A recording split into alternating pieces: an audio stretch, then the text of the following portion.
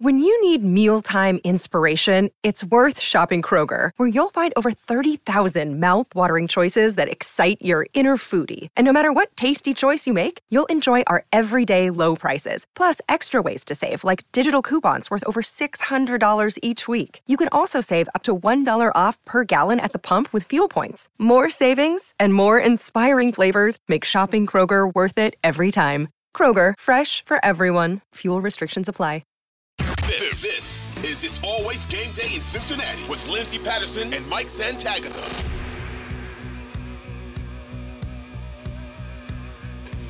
We are back on It's Always Game Day in Cincinnati. Lindsey Patterson, Mike Santagata. Mike, what's up? Hitting the 5-day weekend. It's a rare occurrence, but it's wonderful because I usually work, my day job and this. I won't be doing this over the weekend, but day job is four 10-hour shifts, so Monday through Thursday.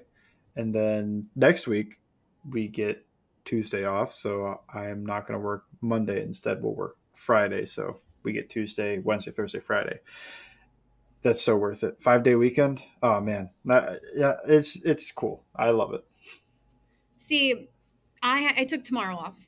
I went to Taylor Swift. When this comes out, it's Taylor Swift Day, and I'm really excited. I am. And Five Guys? Oh, I mean, I'm going to Sacred Beast in OTR. You ever heard of Sacred Beast? I have not even heard of it, no. Okay, well, I'm going there because the downtown's going to be absolutely insane tomorrow. So I'm going there first, and then I'm going to go to the concert. But I have a 4-day week. I work in the corporate world too, and I normally work Monday through Friday. And I said, you know what? We're going to take Friday off. And now I'm extremely jealous of you because you work 4 days a week. Yeah. It's amazing. My last job before this I did too. It's not something that I really search for, just luck. So I love it. I prefer to work the extra 2 hours a day to get an entire day off. It's very much worth it. Also, I'm basically in charge of what days I work, as long as I do work 4 days. So if I ever get sick on Wednesday, or I just really don't feel good, I just work Friday, take that day off. I don't need to work through the sickness, which is pretty cool.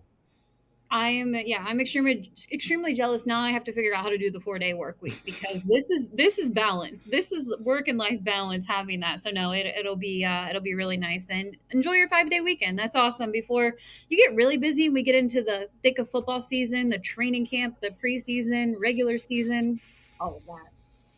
Yeah. You're not ready. I'm not ready. Regular season is really when the grind starts, but it's also very exciting at the start. I feel like there's just that feeling of football's back. I know you got that weekend of college football, but I just don't really care about college football. I will watch a game that weekend though, just because I'm excited. And then I'll complain about, which I think this rule got changed. I'll complain in my house about why does the clock stop for every first down? This game's dragged out so long. And then I think they changed that though. I think it's no longer every first down stops the clock. Because that's always dragged the game out. Those games are 4+ hours. They're so long. I'm okay with college football. The thing I love about college football, I'll tell you this.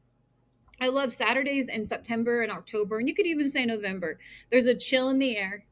You have football playing. I don't have a favorite college football team, so that's probably the reason why I'm not huge college football Saturdays. Yeah, same. But, I'll have it on. Watch the game, tell you what happened if there's some cool games, but NFL Sunday is number one. It's where it's at, and that's what I look forward to. And I won't be surprised if NFL games start to peak more and more into those Saturdays, and just say, hey, you know what? We're trying to be 5 days a week kind of thing. Well, they keep talking about Wednesday and Friday. It's oh goodness. Well, they have a Friday this year. Yep, they sure do. Bengals wanted it, but the NFL said, you know what? You're too eager to have that Friday game. We're going to give it to someone else like the Jets. You got to play. Yeah, it's oh, wait, hold on. Nick said something this is, I think, just for me and my take about the college football thing. The clock will stop in the final 2 minutes of each half for first down still. I don't like it. There's such a frantic chaos energy for an NFL 2-minute drill that college just doesn't replicate, because once they get that first down, they just kind of slowly come up. They got guys with the signs. It's they don't. The NFL, and I mean, college quarterbacks, not the same level. So NFL quarterbacks, they come and just rub 2 fingers. They got a whole play call in there. But I love that. I love NFL 2-minute drills so much, and the college ones are fine. I just feel like it's missing the complete chaos element of it. Yeah, I see it. You know what? We're going to move on to some other things because this was a topic on our podcast a couple weeks ago. Carlos Dunlap. We talked about, we a couple players. What are the odds this player could come back and play for the Cincinnati Bengals? Carlos Dunlap was on the list. Tyler Eifert was on the list. Eli Apple, and I'm forgetting. Mohamed Sanu. Mo Sanu, yeah. And Carlos Dunlap made his way back in town. He has a restaurant. I want to say that I think the title is Honey is his restaurant. Honey something.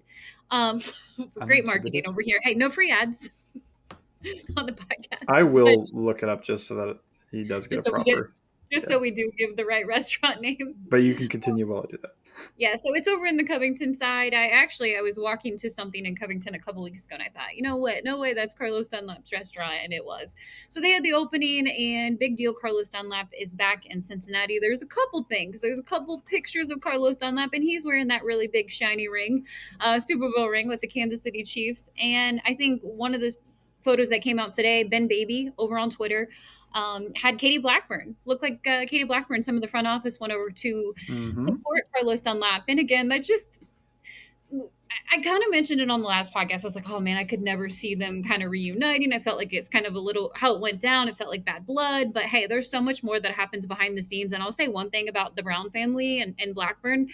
They have a lot of respect for their players who come and go. And they remember you. So maybe, that I don't know. I felt like that was really cool for Katie Blackburn to go out there and support Carlos Dunlap opening his restaurant.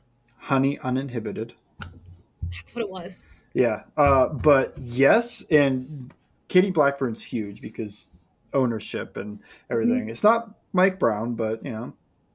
Mike Brown, I feel like, doesn't take that many pictures right now. But yeah, that's a good sign for the ownership. The other person that was in that Ben Baby tweet was Duke Tobin. So he does not feel betrayed by the man who traded him, although he really wanted traded. So I also feel like that's probably somebody he's fine with. Now, if we get an image of Lou Anarumo and Carlos Dunlap at the restaurant, now I'll feel like the comeback might be real. But for now, I just think they're being nice and whatnot. It's glad there's no real animosity with ownership in Dunlap because Carlos Dunlap should 100% make the Ring of Honor. He has tied for the most sacks all time.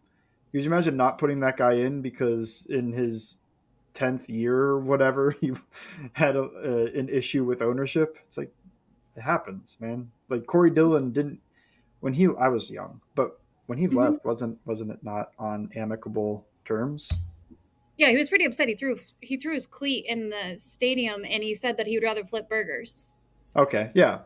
So we're jonesing to add him back right into the Ring of Honor, but Carlos Dunlap was kind of like his exit kind of felt like that too. It was. So I mean, time heals all wounds, and they're not going to put in new people in just yet. It's not going to be this year or anything, but when the opportunity arises, I feel like he is a Ring of Honor type player. So I'm glad that ownership seems to have squashed the beef a little bit. And maybe by then, the defensive coordinator won't have too much beef with him because that was the real issue, I think. And maybe the head coach a little bit, but we'll just say the coaching staff. Yeah, I mean, that is a big deal. And I think that, and we don't know anything about behind the scenes, how Lou felt or, now years down the road, years have passed and things like that. How does the coaching staff feel? We just don't know. I just feel like if Carlos Dunlap does play in 2023, I don't think it's going to be in Cincinnati. No, probably not. But the dream is alive. It is alive. I mean, his restaurant is right across the river. Which is awesome. Good for Carlos. I know how things went down, and we've talked about it plenty, but he did a lot of really good things off the field when he was in Cincinnati, and then obviously on the field when he was here. There's another person I want to talk about. PFF. Not going to get in. There's someone behind their team. Chris Collinsworth, future Ring of Honor member. Chris Collinsworth. No. Nothing against him. Believe me, I know how Bengals fans feel about him. It was a PFF tweet. I called them one person. I know there's more than one person who works at PFF, and it was Tampa Trey, who's over there. I want to say he's been there for like maybe the last year. I could be wrong. Sikema, right? Great. I could not remember his last name. I'm obviously terrible with names on this podcast today, so I apologize in advance. But they call him Tampa Trey over on Twitter. And one of the things I'm going to say this about PFF, and it's extremely smart to do. They put out a lot of clickbait, a They sure lot of do. their quotes, a lot of their retweets, a lot of your likes. They did a thing with Patrick Mahomes and Travis Kelsey, the best The duo in the NFL. the funniest ones are like, who's stopping this offense? And it's like the New York Giants, like Daniel Jones, Wandale Robinson. It's like probably most teams. I don't understand this. Every day. I mean, it's smart. If you're the social media manager, you're like, you know what? Let's put something a little, we know it's going to get a pretty good reaction. We're going to put it on our Twitter account. We're going to get great views, interactions. People are going to comment because people love the NFL and they want their team to be talked about. There was one thing, and it's probably going to go into our next segment, but I want to bring it up because it's something that I've honestly noticed for the last couple years. I don't know how much awards mean to players when it comes to NFL awards, but you look a couple years ago when Joe Burrow won Comeback Player of the Year, Jamar Chase won Rookie of the Year. It was really cool. They were given those awards when they were at the Super Bowl, a couple nights before the big game, and for them to have that after what happened to Joe in his rookie year was pretty incredible. There's a lot of deserving players for that. Coach of the Year has been something that I felt like Zach Taylor is being a little slept on when it comes to the other coaches who are getting that recognition. And I think a lot of people would look at, if I were to say Zach Taylor deserved to be in that conversation last year, they would say, well, he just went to the Super Bowl. It's not really taking a team from not being that great to going to an AFC Championship game again. But it was like they didn't really talk about him the year previously either, from taking a team and Joe Burrow being injured and coming off of that and being able to put a team in the Super Bowl was extremely huge, winning a playoff game. And it just feels like we'll get to what the ranking and the list look like. But just overall with Zach Taylor, what is it about him that people just, they're like, it's Joe Burrow, it's Jamar Chase, it's T. Higgins. Shouldn't Zach Taylor get some credit for something? Okay, I've got a few takes. One, and we'll just start with why Zach Taylor doesn't get as much credit as he should, because he started off bad. So people had their opinion. Mm-hmm. And they didn't think he could get better. They just saw, no, he's a bad coach. And I'm not going to say he was a bad coach, but I will say the results weren't good. And it made sense to kind of blame him. Yeah. Lou Anarumo also started off pretty shaky, and everybody's turned on him. They think he's one of the greats. But with Zach Taylor, his results didn't turn until he got the players. And I think that you can look independent of the players and see that he's putting his players in a better position to succeed than he ever has. He's gotten better every year. But it really felt like a lot of the national media kind of made up their mind by year two. They're like, oh, he's not good. Let's move on and start looking at other guys. My second take, Coach of the Year. How much of a chance does Zach Taylor ever have to win that? Because what it really is most improved team. Like, that's what it is. If you're a bad team and you go 9-8, 10-7 and squeak into the playoffs, you're winning Coach of the Year. Look at Brian Dabble. I mean, yeah. Were they a Super Bowl contender? No. Did they squeak into the playoffs, win just enough games? Yeah. Is there some way you could give him a lot of credit for that? Yeah. So floor raising has been such a big thing for Coach of the Year talk. Nobody cares about your ceiling. They just care that you took a bad team and made them good. I think of back what Marvin Lewis won it in, was that somewhere in that 2011 to 2013 range, I think. I can't remember. But he won it, and the reason he won was because people thought the team was going to be bad, and they were good, and they made the playoffs or won the division, one of the two. Well, they would have made the playoffs, they won the division, but they may have won a wild card spot or won the division. These are just I don't personally agree with that ideology. It was 2009, that's right, because that was a really wild year that they made the playoffs because they just stunk in 2008. They swept their division too. I think they won every game. They won the division. That was a big one. It was not 2011, 2015. It was that random 2009 year, which I love that year. What's a random year? Because the following year, Carson, after that season, he won a traded. So that's why. Yeah, the next year was the TO show. But I still have a shirt. But I don't personally fully agree with the idea that it's just your floor raising is what matters. I feel like Andy Reid should have, You know, Kyle Shanahan doesn't have a single Coach of the Year award. It's like he probably should have one, right? I mean, yeah, don't? I'm going to get into, there's more I want to get into with this list. We will get to your questions when it comes to the Twitter world, but there's more I want to talk about with Zach Taylor. Look, I don't want to look back and be like, Coach of the Year, let's make it a topic, but it's going to connect with what I'm seeing when it comes to Zach Taylor and around the NFL. And I just feel like a lot of people forget some of the other things that he's been able to do with this team. Yes, they have Joe Burrow, but then I also hear Joe Burrow isn't good enough, or Joe Burrow has all the weapons. That's why they're winning. You know, what is it? What is it? It can be more than one thing with this team, and I don't feel like Zach Taylor gets that credit. And I want to get to more of that next because I'm going to ramble more, and we're going to be over in this segment. So we're going to get to that next on It's Always Game Day in Cincinnati.